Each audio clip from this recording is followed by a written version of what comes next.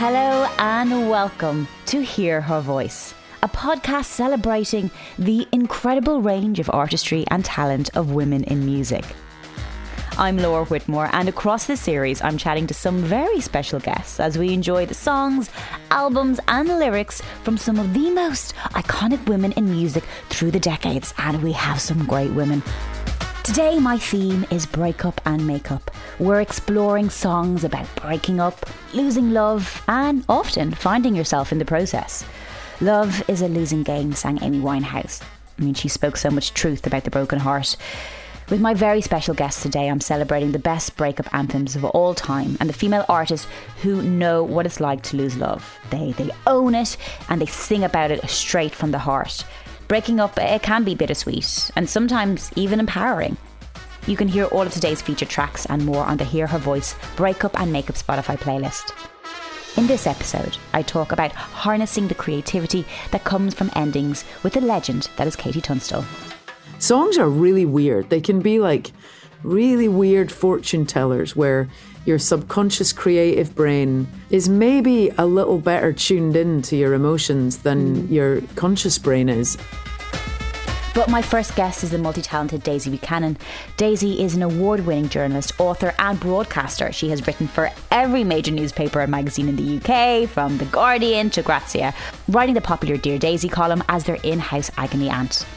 She's a TEDx speaker, giving advice on how to get through the trickiest parts of your 20s in her talk, How to Survive a Quarter-Life Crisis. She hosts the chart-topping podcast, You're Booked, and her books include How to Be a Grown-Up and Insatiable, a love story for greedy girls. Her latest book is called Careering. Oh, and she loves ABBA and baking banana bread. Who doesn't? Daisy tells me about affairs of the heart, the late great Amy Winehouse, and soundtracking our breakups. And somehow, she always manages to bring the chat back to ABBA.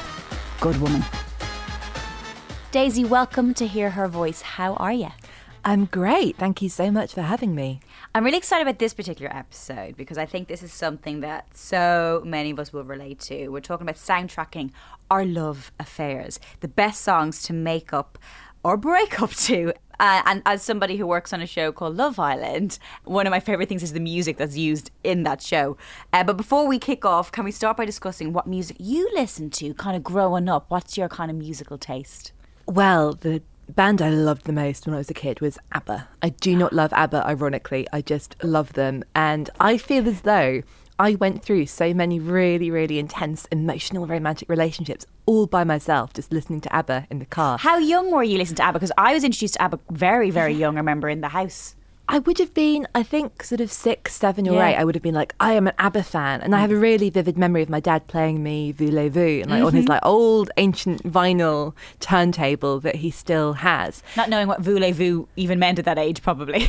No, but really being fascinated by the lyrics and the stories that they were telling. And I think that's really why, I'm a writer now, and it's because what I learned about storytelling, I learned it all from ABBA. I mean, could you think of anyone better, really? And I think as well, with ABBA, you had two men and 2 women. It was very balanced. The women definitely had the best vocals.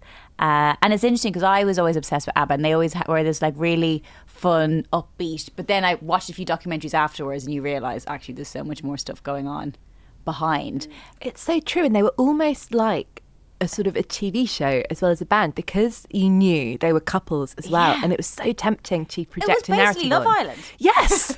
1970s Love Island. And I think Agnieszka and Frida were every bit as well dressed as the Love Island. Big time. And still have a huge influence today for so many artists coming up, and fashion. I love a flare. I love a headband. It's all back now, isn't it? And I think especially, heaven knows, I don't really know what to call these times, but I think we're feeling really emotional and we're craving glitter and sequin and sparkle. So actually, that's why you're wearing both at the moment. You're sparkling. That's the ABBA influence. It is. I'm wearing a jumper that makes me look a little bit like an ice skater, and that's I'm not very coordinated, so that's as far as I can go, ice skating wise. Besides ABBA, were there any other? I guess you were about 6 when you started listening to ABBA, which was quite young. When you kind of get to those teenage years, which I always think are the years when you feel every single emotion that exists. Maybe the first time you kind of really, well, for me, kind of knew what the opposite of sex were. Do you have any particular artists that stand out around that time frame for you? Oh, it was intense. I got really, really into Blondie and Madonna. I was a bit of an indie kid and I was a bit awkward when I was 12 and 13. And then I discovered the Immaculate Collection long after it was released. And I just loved it all. And I loved Madonna's confidence. I loved that she was able to kind of ask what she wanted and express herself sexually, literally. She did seem quite heart on her sleeve, but also to be really having fun. And I think that perhaps because I wouldn't say I'm melancholy, I'm pretty upbeat, but also I am so drawn to those like big, dark, dramatic narratives. And I love that Madonna for showing that you could remain your own person in a relationship and have fun with it. And I think that's what really stayed with me. But then, I love that Debbie Harry as well, singing about being a woman and being in punk and that she was and she could be. I mean, I don't think she's any kind of diva. I've read her memoir and I loved it. And I think she's really playful. And she's talked about how she played the character of Blondie almost like drag. But this idea of who you were as a woman and talking about how it felt to be in a relationship and be defined by that and then go on to challenge that, I found that really comforting. And it, really taught me a lot of good lessons that have helped me, I think, as an adult woman. When it comes to having your first love, which is a powerful time for everyone, because I still think as you get older, nothing will ever compare to like that first crush you had or that first heartbreak. Did music feature in that time of your life? Oh, very much. And to be honest, I met my first boyfriend in the year 2000 and the year 2000 was a challenging time for music and the charts. And I'm sure there are all kinds of really like powerful, beautiful music that I don't remember, but I mostly remember listening to quite a lot of Blink-182 and the Fragma, lots of those like sort of very... Avril Lavigne I felt featured a lot in my first relationship. Complicated. I mean, relationships are complicated. She knew. And I feel like she has nailed teen angst like no one ever will. Yeah. Teenage Dirtbag by Wheatus. That's a big song. That's my karaoke song. Oh, it's a great song. Love a bit of Noelle in there. But her name is Noelle. I didn't kind of bring it to the relationship, but the music that made me make sense of how I was feeling and how intense everything was. And it was music I'd grown up listening to because my parents love her. And I really felt like she became my woman and my own. And I still love her with all my heart. Dusty Springfield was... where I kept you're a big fan of Dusty. I'm a big, big fan. And I think actually, You Don't Have to Say You Love Me is one of my karaoke songs, depending on how confident I'm feeling, but I can't really do it justice. But just that intro and the shiver and the horns, I think. And when I said I needed you, I was a big musical kid.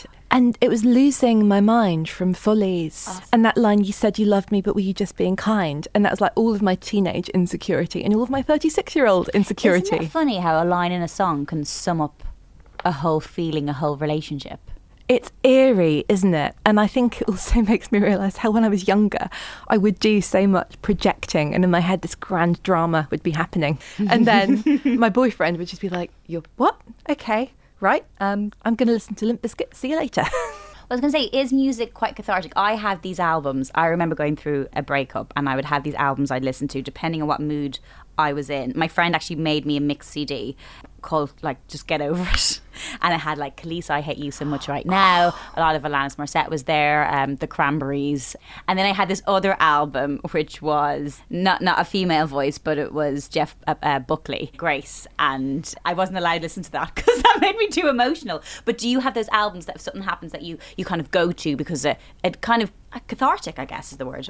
Oh my goodness, talk about Alanis, that film Booksmart, when they sing You Wanna Know. I was going to have to kind of sing the whole thing before I got there. She perverted like me. Yeah. Just really, it was almost like in a nice way being punched in the face like, oh, I remember how healing that felt. And also I'm here to remind you of the mess you left when you went away. For sure. And when I was a teenage girl, feeling that the whole time I had to pretend not to care. And I was like, I know, I've got no emotions. I'm detached. I don't mind. I'm not bothered. And in my head and my heart, I was screaming, Alanis. We have so much music to talk about, Daisy. We have this brilliant playlist, and I know you've picked some tracks from that. And I think the ultimate kind of getting over somebody, Gloria Gaynor's I Will Survive from 1978. Let's hear a little.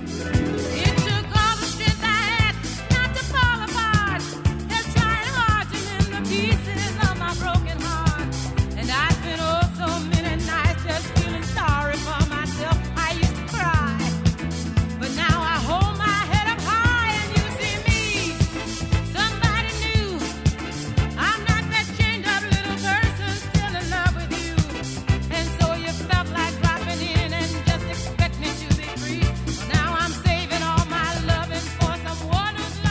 That was, of course, the incredible vocals of Gloria Gaynor, I Will Survive. And you have chosen this. I mean, I already feel empowered just from listening to a few lines of that. What I love so much about this song is I feel, to me, it's a song about women coming together.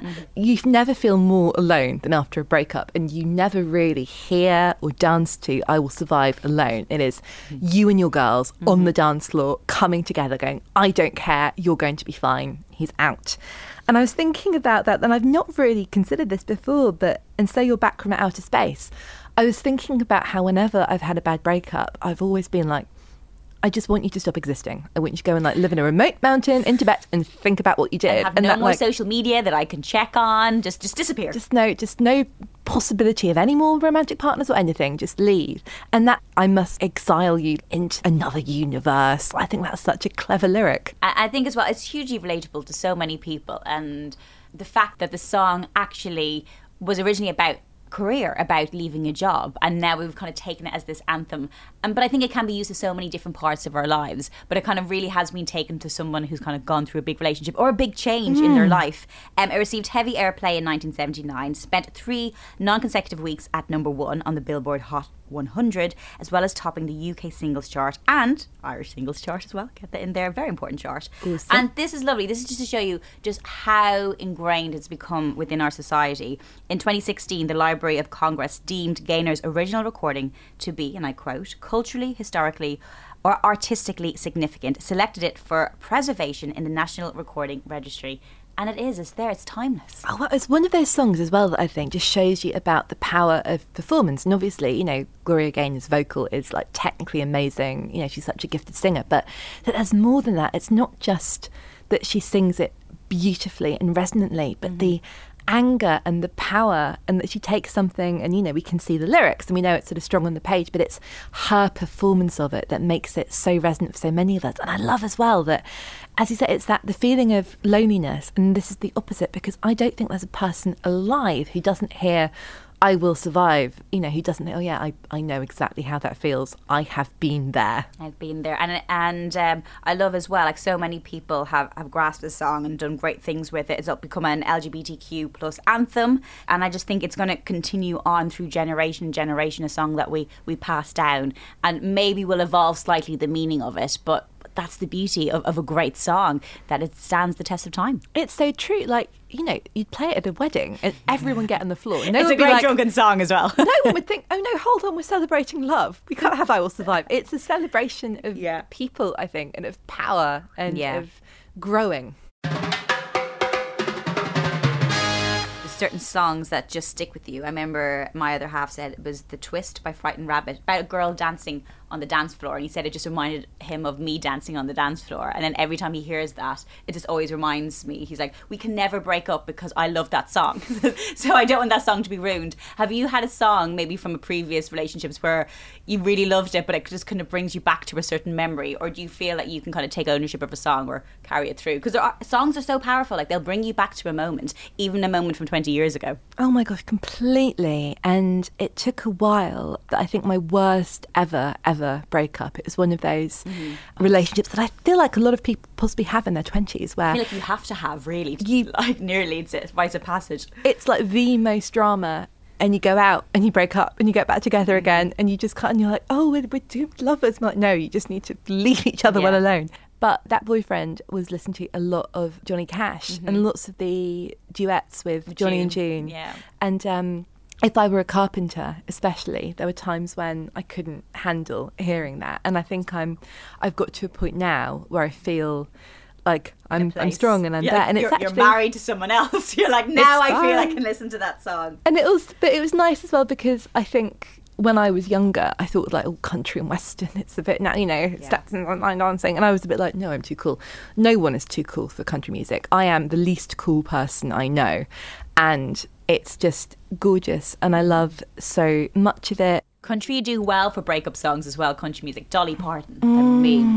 the best way of like summing up songs. And actually, I think that's the great thing about music these days. It transcends over so many different genres. The Miley Cyrus, the Taylor Swift kind of bring it into a more pop contemporary forum. You forget, I used to work on a tune mag, and when I was doing that job, like Taylor was Country a little girl. bit country and not all that rock and roll, and we sort of saw her transition, but it was lovely because, you know, she's such a brilliant storyteller and lyricist, and she speaks so eloquently about love, and there's so much to unpack in those songs. Actually, she knows. If you want to find out about breakups, she's the best person Yes. around. And we've kind of come from the past when men were writing a lot about women, and then you have Taylor come along as a songwriter, and I guess really connects with a younger female audience, and talking about breakups with John Mayer, Harry Styles, Jake Gyllenhaal. And I love it because we haven't really seen it enough from the female songwriting side. I mean, everything she does, Taylor is so keen to kind of, you know, have her power. Like, I think she has been really open about the way that, you know, women are made to feel like they can't speak out about love, about work, about anything that's happened to them because they're worried about, you know, what the consequences will be. And Taylor, I don't know, I wouldn't want to say that she's necessarily fearless, because my guess would be that someone who sings and speaks with so much empathy and understanding has a lot of feelings, including fear, but she's so determined to tell her truth. And I find that really inspiring. Looking at our playlist again, there's another track we want to talk to. It's Amy Winehouse. The track we want to talk to now is Back to Black, and it was released in 2006. Let's have a listen. We only said goodbye with words. I died 100 times. You go back to her, and I go back to us. I love you much. It's not enough. You love blue and I love purple. Going back to 2006 there with Amy Winehouse, Back to Black. And Daisy, these lyrics are so strong. I'm just going to read you some. He left no time to regret, kept his dick wet. And what I love about it is just even as the language used from a female, to be like, oh, you can't say that in a song. As a female artist, I feel if anyone can write with such passion, such authenticity, it was Amy.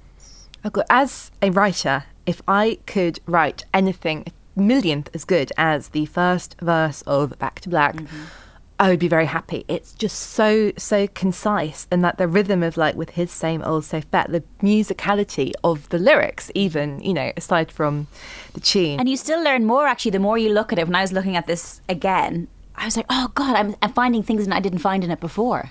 Oh, absolutely. This whole album, to be honest, soundtracked the very bad breakup. And there are songs as well on her first album, Frank, that, you know, will just stay with me, and I get something new every time. But yeah, I think talking about, you know, telling the truth and being honest and feeling, and this is a woman who's writing with all the skin in the game and no skin on her body. With those flashes as well that she changes, and that line, I died 100 times, and it's so sort of flip and throwaway, but, you know, I get it, and that like, I'll be fine, no I won't, I'll be fine, no I won't. It's just extraordinary. Her words had power, but she was just vulnerable. And it's okay, as you say, it's okay to be vulnerable. We were talking about lots of different women who seem really strong in what they write about, but it's okay to have that vulnerability. We just have to protect it. This particular song we're talking about now, Back to Black, it was very obvious at the time she'd gone through a very public breakup with Blake Fielder Civil, and she was always very honest. And you're right, like everything was in the lyrics. The music was so popular and so beloved because, you know, just like Will I Will Survive, you know, we have all felt these things. She was such an incredible, you know, multi-talented person, but, you know, the sort of magical She was a unicorn. How does a woman do so much? I think and you know, there's so many television shows to try and find or create or make a superstar. Well, we just had this woman who just naturally oozed it. Like, she'd just walk down the street and you could see, like, you'd see her from, you know, a few streets down. You'd be aware of her because she just exuded this, and people just wanted to watch her and stare at her and look at her. You know, this is around 2006 time, 2007. It was roughly when I had first moved to London. But she had that soul that kind of, you know, reminded us of those girl groups from the 1960s and that. And yeah, you're right. She was this old soul, wasn't it? Even though she was in this kind of young, gorgeous woman that could be, you know, I guess a pin-up in some ways, but she had this soul from the 60s, and we hadn't really seen that. Amy was real and raw in all the brilliant ways that modern women are. She was quite frankly a legend. So I want to dig a little deeper into her incredible talent from our resident music expert, Laura Snapes. Over to you, Laura. Thanks, Laura. When I think about the 21st century, I just don't think anybody has sung about heartbreak in the way that Amy Winehouse did. She was so salty and needy and bodily and funny and even desperate. She looked at her broken heart like it was some sort of rough, bloody diamond, and she wanted to honour every single facet of it. I love how she wrote about hope, but also about betrayal, and about desire, but also what it felt like to share a bed with somebody that you just didn't feel anything for anymore, and about what it was like to hold all the power in a relationship, but also to have no power at all. And because all that seemed to come so naturally to her, and she expressed it so physically in that famous bruised voice, I think sometimes it's easy to see Amy as just an artist who ran on instinct. But actually, she really prided herself on her writing, and rightly so. She writes about the dynamic of a relationship with the same sort of flair that an author would, and she knows exactly which brutal details are the ones that are going to set a scene. And that's why we reach for her songs in our own moments of heartbreak. I think their titles have even become a sort of emotional signposting all of their own. On the British band Wolf Alice's album Blue Weekend, singer and guitarist Ellie Rousel references Amy on the song No Hard Feelings. She sings, "It's not hard to remember when it was tough to hear your name. Crying in the bathtub to love is a losing game." It's so relatable, you can immediately picture this scene. Her streaked mascara, the empty wine bottle wedged between the taps, Amy Winehouse's bittersweet, sultry voice echoing off the bathroom tiles. Amy's cinematic lens was at its widest on her debut album Frank, which was released in 2003. And what is so brilliant about this record is how she both questions traditional gender roles, but she craves them too. And that's provocative in itself for a 21st century woman who should really be all over that. She tells a weak lover that he's the one who's supposed to be the man and stroke her hair, not the other way around. But she also fantasises about what it would be like for a woman to cheat with the nonchalance that a man would, and pities an ex with benefits who can't separate sex from emotion in the way that she can. Meanwhile, she sings with such fantastic bluntness, "The only time I hold your hand is to get the angle right." That line teases the dark humour that would colour Amy's second and final album, and for me, that quality is what makes her feel so alive more than a decade after her passing. On Back to Black, which was released in 2007, her lens has narrowed. It's closing in on her like a collapsing tunnel, and she sketches these absolutely heavenly scenes which then suddenly crumble to ash. On You Know I'm No Good, she and her lover are flirting in the bathroom. He's on the Lucy, she's in the bath. Then he notices the carpet burn on her legs, and she knows that he knows how it got there. Worse than that though, he just shrugs. He's not bothered by her infidelity. I think the reason that the pulse of Back to Black still beats so dramatically is because it isn't a portrait of resilience, but a realistic depiction of what it means to be so crushed by heartbreak that almost all its writer can do to survive is to romanticise it, to make beauty out of her inevitable defeat. In writing, at least, the story belonged to Amy alone. Maybe it offered her a chance to reconcile her warring impulses and desires. Maybe it also offered her peace. As she sang on the song You Sent Me Flying, maybe if I get this down, I'll get it off my mind. We have to stick with Amy because there's so many songs that we can listen to, but also from the playlist and also from Back to Black is an incredible song, Love is a Losing Game. Let's just have a little listen. Played out by the band. Love is a losing hand. More than I could stand. Love is a losing hand. Self-professed, profound, till the tips were down. I mean, the imagery that she evokes in her writing. For you, I was a flame. Love is a losing game. Fire, story, fire. As you came, love is a losing game. Wow. I think I've only just realised this is a thematic development of The Winner Takes It All by ABBA. Everything comes back to ABBA. Everything comes back to ABBA. Daisy. You know, that imagery and the ache in her voice as well. And, you know, lyrically, this is just so devastating. And I think that it's interesting listening to her after listening to Back to Black, where she sounds so gorgeously, brilliantly angry and chaotic and lost. And what's almost worse about this is she just sounds so resigned to the breakup and the end.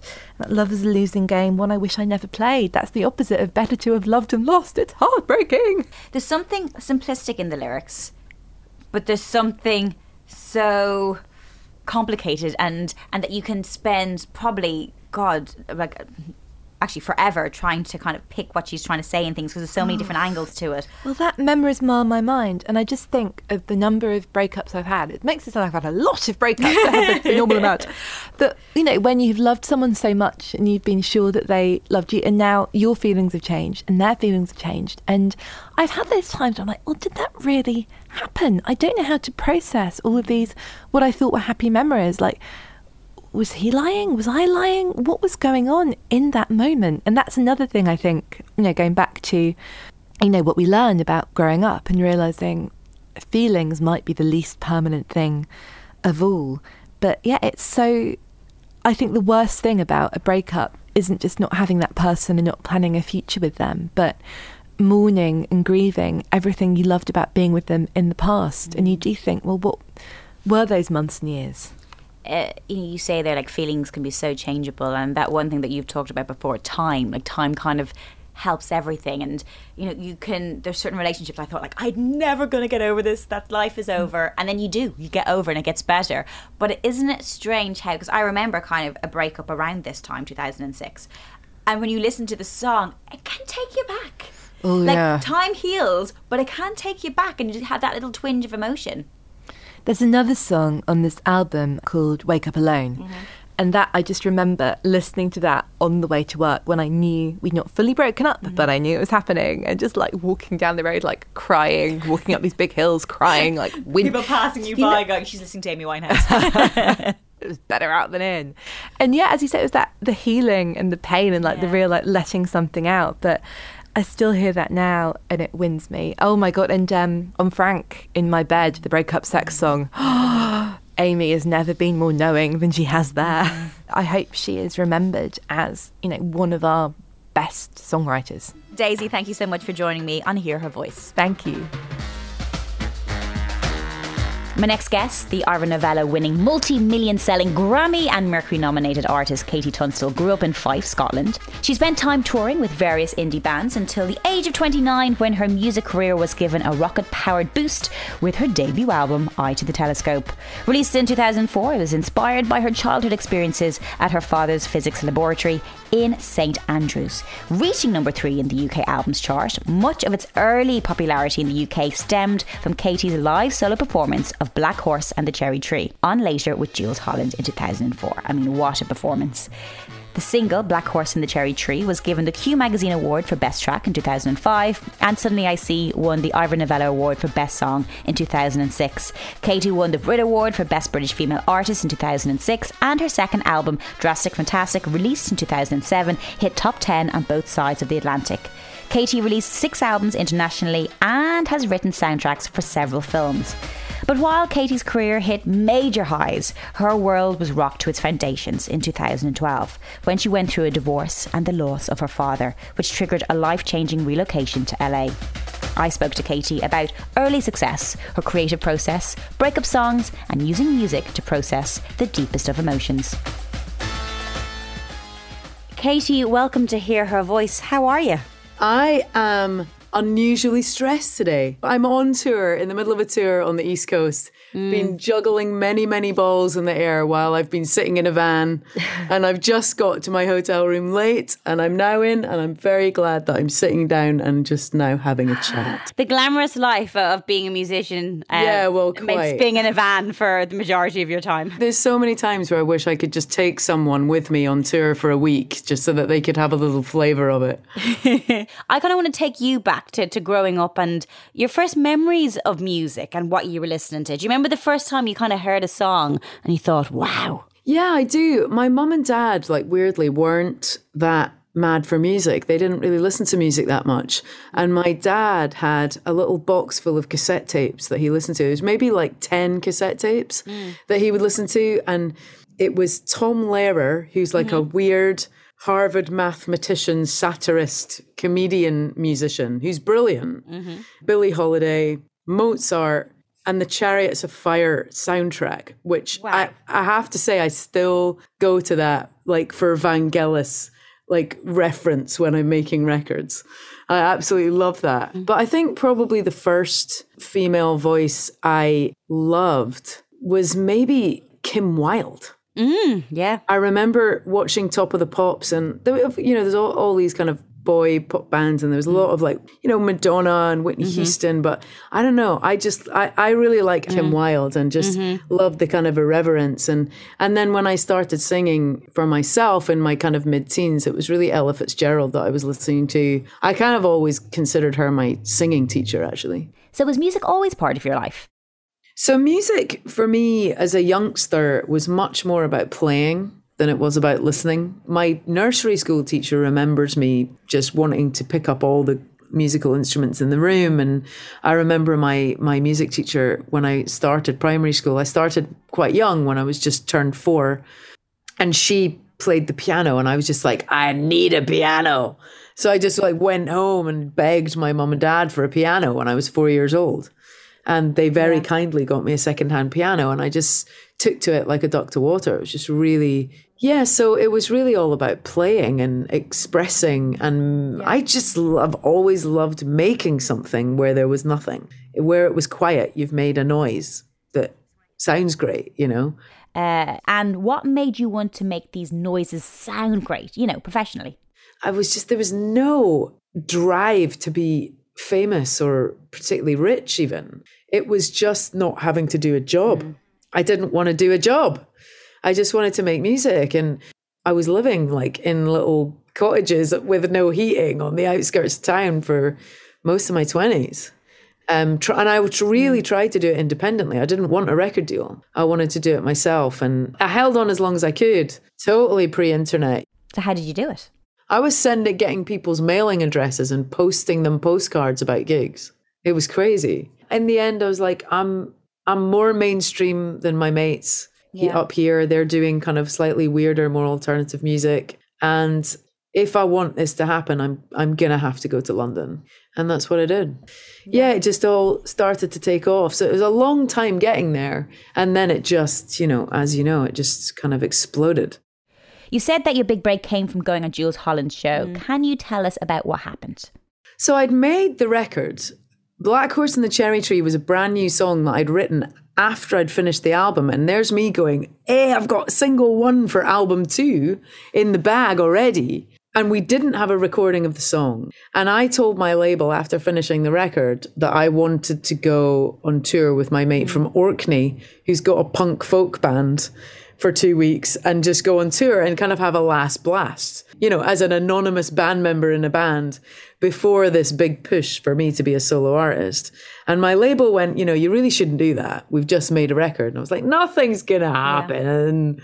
And then halfway through this tour, I get a phone call from my label going, you need to come back to London because you've got a spot on Jools Holland. And of course, it's like the Holy Grail, right? You're just completely blown away. And as it had turned out, Nas had a single out that his dad was playing trumpet on, but his dad was ill, so he'd pulled out of the show with 24 hours notice, and they decided to fill the spot with a newbie. They sometimes have a brand new person. And I was given the spot, and I had to jump on a train, get down to London, have a shower. I grabbed the weirdest outfit I've ever worn for a gig. I was wearing the cut-off sleeves of a mohair jumper on my legs. Really? I just was panicking. I don't know what I was thinking. And I went on there, and it was Anita Baker, Jackson Browne, The Cure, Embrace, and me. And it was just nuts. And I won the online poll for favourite act of the night. It was just totally bananas. And it was that performance on Jools Holland that literally changed my life overnight.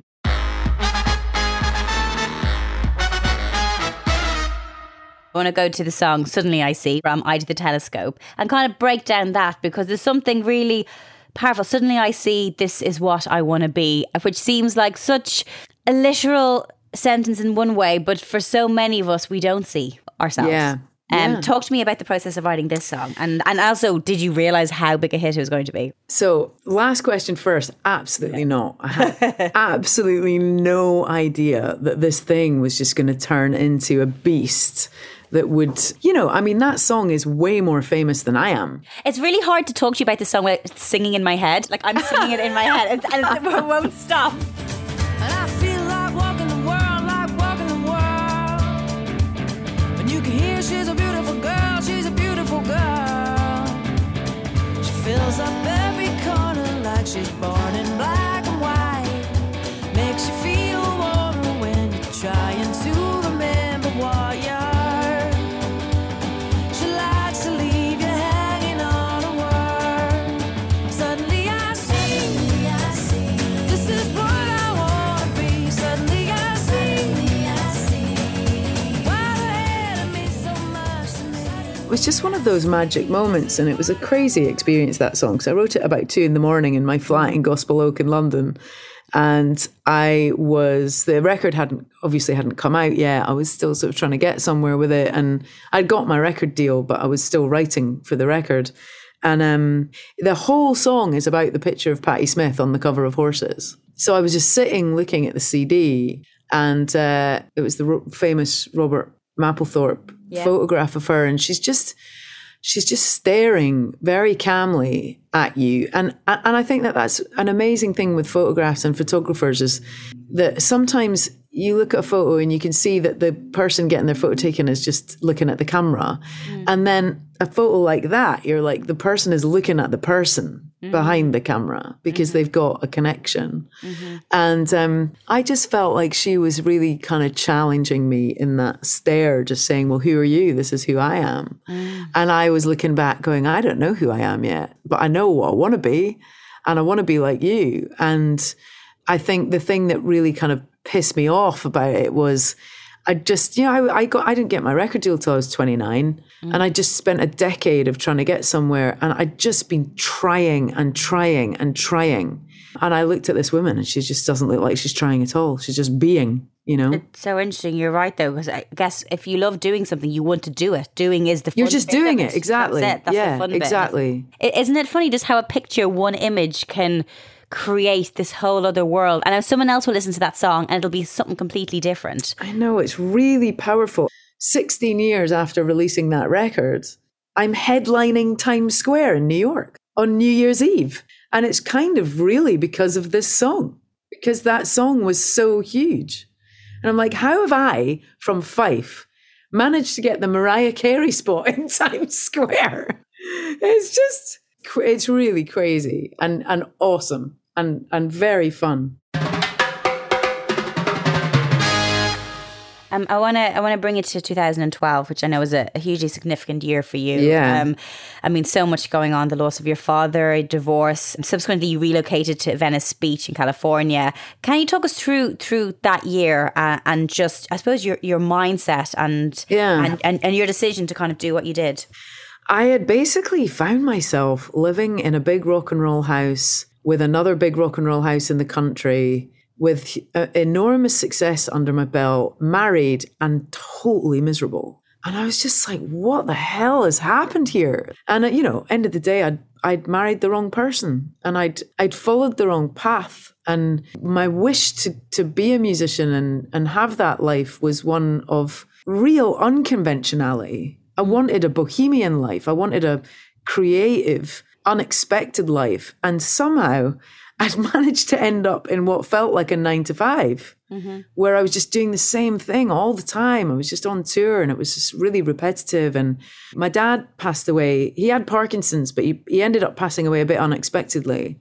And it was just a total epiphany. I'd never seen a dead body. I went to visit him in the funeral home. It was the most positive experience I can imagine of losing a parent, because we'd said all we needed to say. There was a lot of love. He was sick and, it was his time. But it was somewhat of a gift for me because I just felt like I woke up. It was like the Matrix, Laura. It was just like I just woke up in the slime and unplugged the tube and just went, oh my God, I've got this all wrong. And it's just, I think losing my dad, you're just like, right, you've got one go at this and it's going to end. And I was like, I've not got all the time in the world and I've got to get this right. And so it was literally like 48 hours after after my dad's funeral, I was just like, I am in the wrong relationship and this should not be where I'm spending my life.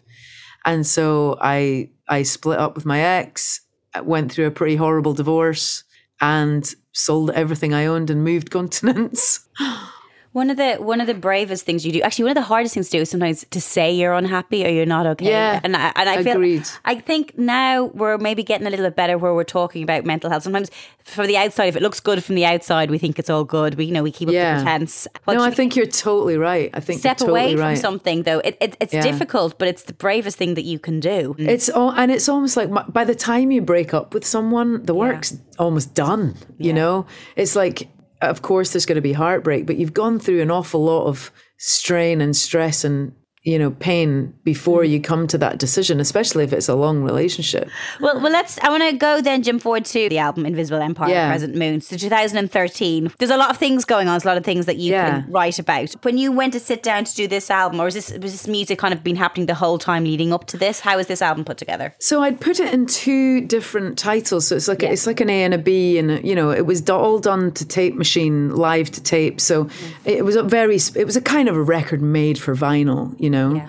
And the first half was written before my dad died, and the second half was written afterwards and after my marriage broke up. It was a really good exercise in reminding myself that it's a wonderful thing about being able to make things and be creative and art, music, whatever it is, that, you are literally polishing a turd. Like you're taking a really unpleasant, difficult, painful, sometimes traumatic experience in your life and actually making something positive. Even if it's a sad song can be an enormously positive thing in the world.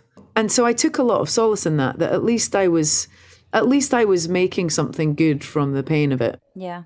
Songs are really weird. They can be like really weird fortune tellers where your subconscious creative brain is maybe a little better tuned in to your emotions than your conscious brain is. And you can have these really weird experiences where you feel like you're like fortune telling with songs. It's really odd.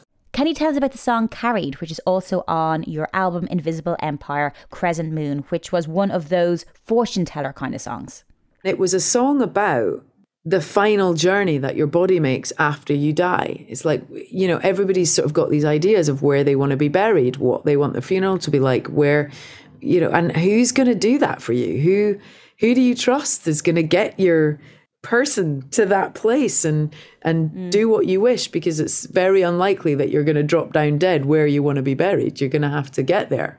And it was just this story about that final journey.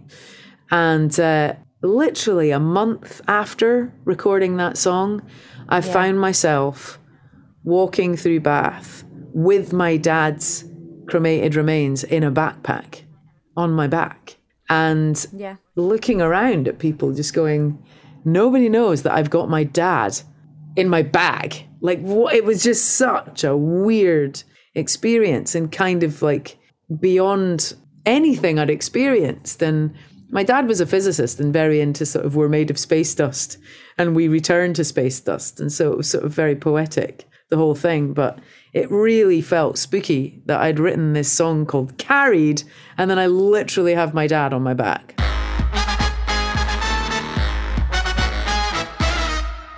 So Katie, we are talking today on an episode about breakup. So I wondered, can you tell us about some other breakup songs you've written over the years? One of my favourite breakup songs that I've written was on my debut album, Eye to the Telescope, and it's the last track on the record, I believe, and it's called Through the Dark. And it's a rare piano track from me. And I love this song because I remember thinking at the time that there was basically too many breakup songs in the world and that, who needs another breakup song? And so I thought, how do I write a song that's gonna somehow be different, a different offering to the catalogue of heartbreak in the world? And I basically thought of writing a song where it was just a really positive breakup song where you're really glad you're not with someone anymore. But, you know, as with the kind of snake shedding the skin, it's like you're always going to feel some loss, you know? Dog, are you agreeing? I think that's a yes. That's definitely a yes. But yeah, so it was really saying, I'm making the decision to walk away.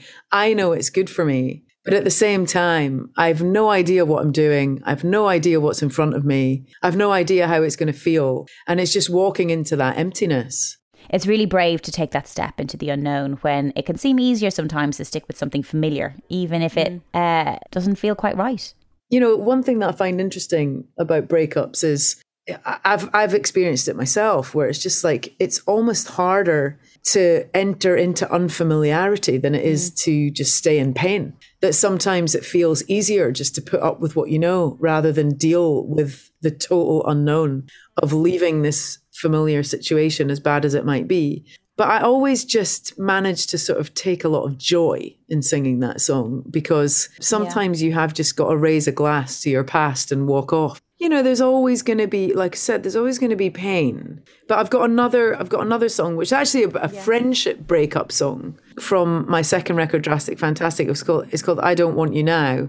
And it was sort of a bit of a riff on Teenage Kicks. I wanted it to sound like a proper punk song. And it was just a proper like middle finger song of no holds barred, you suck, I don't want you in my life anymore. Love it. And it's very liberating. It's lovely. It's like a spa treatment. So Katie, why do you think there are so many breakup songs around? You know, breakup songs are so integral to music, and we've all got the kind of catalogue of breakup songs. The most powerful one for me is I Don't Want to Wait in Vain by Bob Marley, because one of my first boyfriends gave me a mixtape with that on. And really sadly, a few years later after we'd split up, I was still in my teens, he took his own life. And that always just gets me a lump in my throat every time I hear that song come on.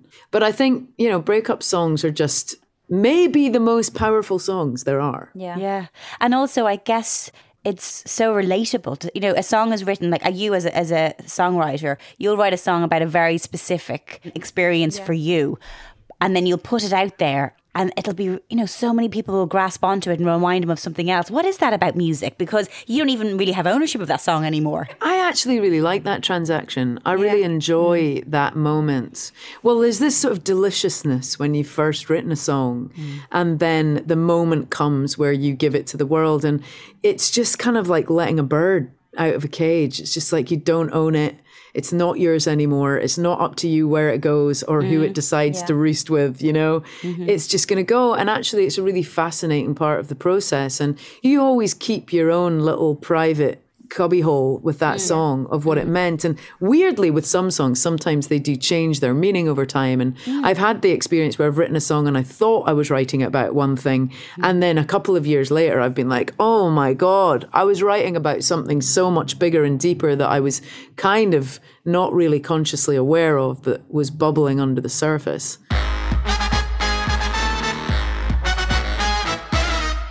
Before I let you go, I have to ask you, hail the Queen, I ask everyone, who is the greatest female musician of all time and why? You kill me, Laura Whitmore. I'm sorry. Oh, Nobody likes this question, so I ask it at the end. I'm going to say Chrissie Hynde, because it's just you know, she's sort of like my David Bowie. Yeah. Where it's just writing, image, attitude, performance, vocal quality, just tenacity. It's just, she ticks every single box, and she's just been such an amazing inspiration to me. And I was lucky enough to go on tour with the Pretenders.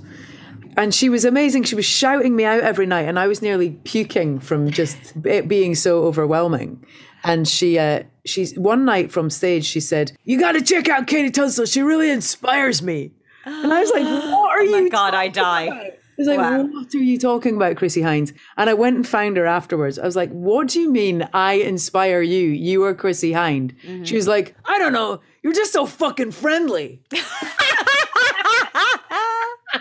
I love her. Well, Katie, I could chat to you all day. Thank you so much. I know, me too. Thank you so much. Thank you so much. That's all for today. Thank you so much for joining me on Hear Her Voice. Remember, you can hear all the songs featured in this episode at the Hear Her Voice Breakup and Makeup playlist on Spotify. And if you like what you've heard and want to hear more, please do like and subscribe to the Hear Her Voice podcast to make sure you don't miss an episode. Next time on Hear Her Voice, I'll be talking about music as a voice for change with my very special guests, Jam Supernova and Yola. Until next time.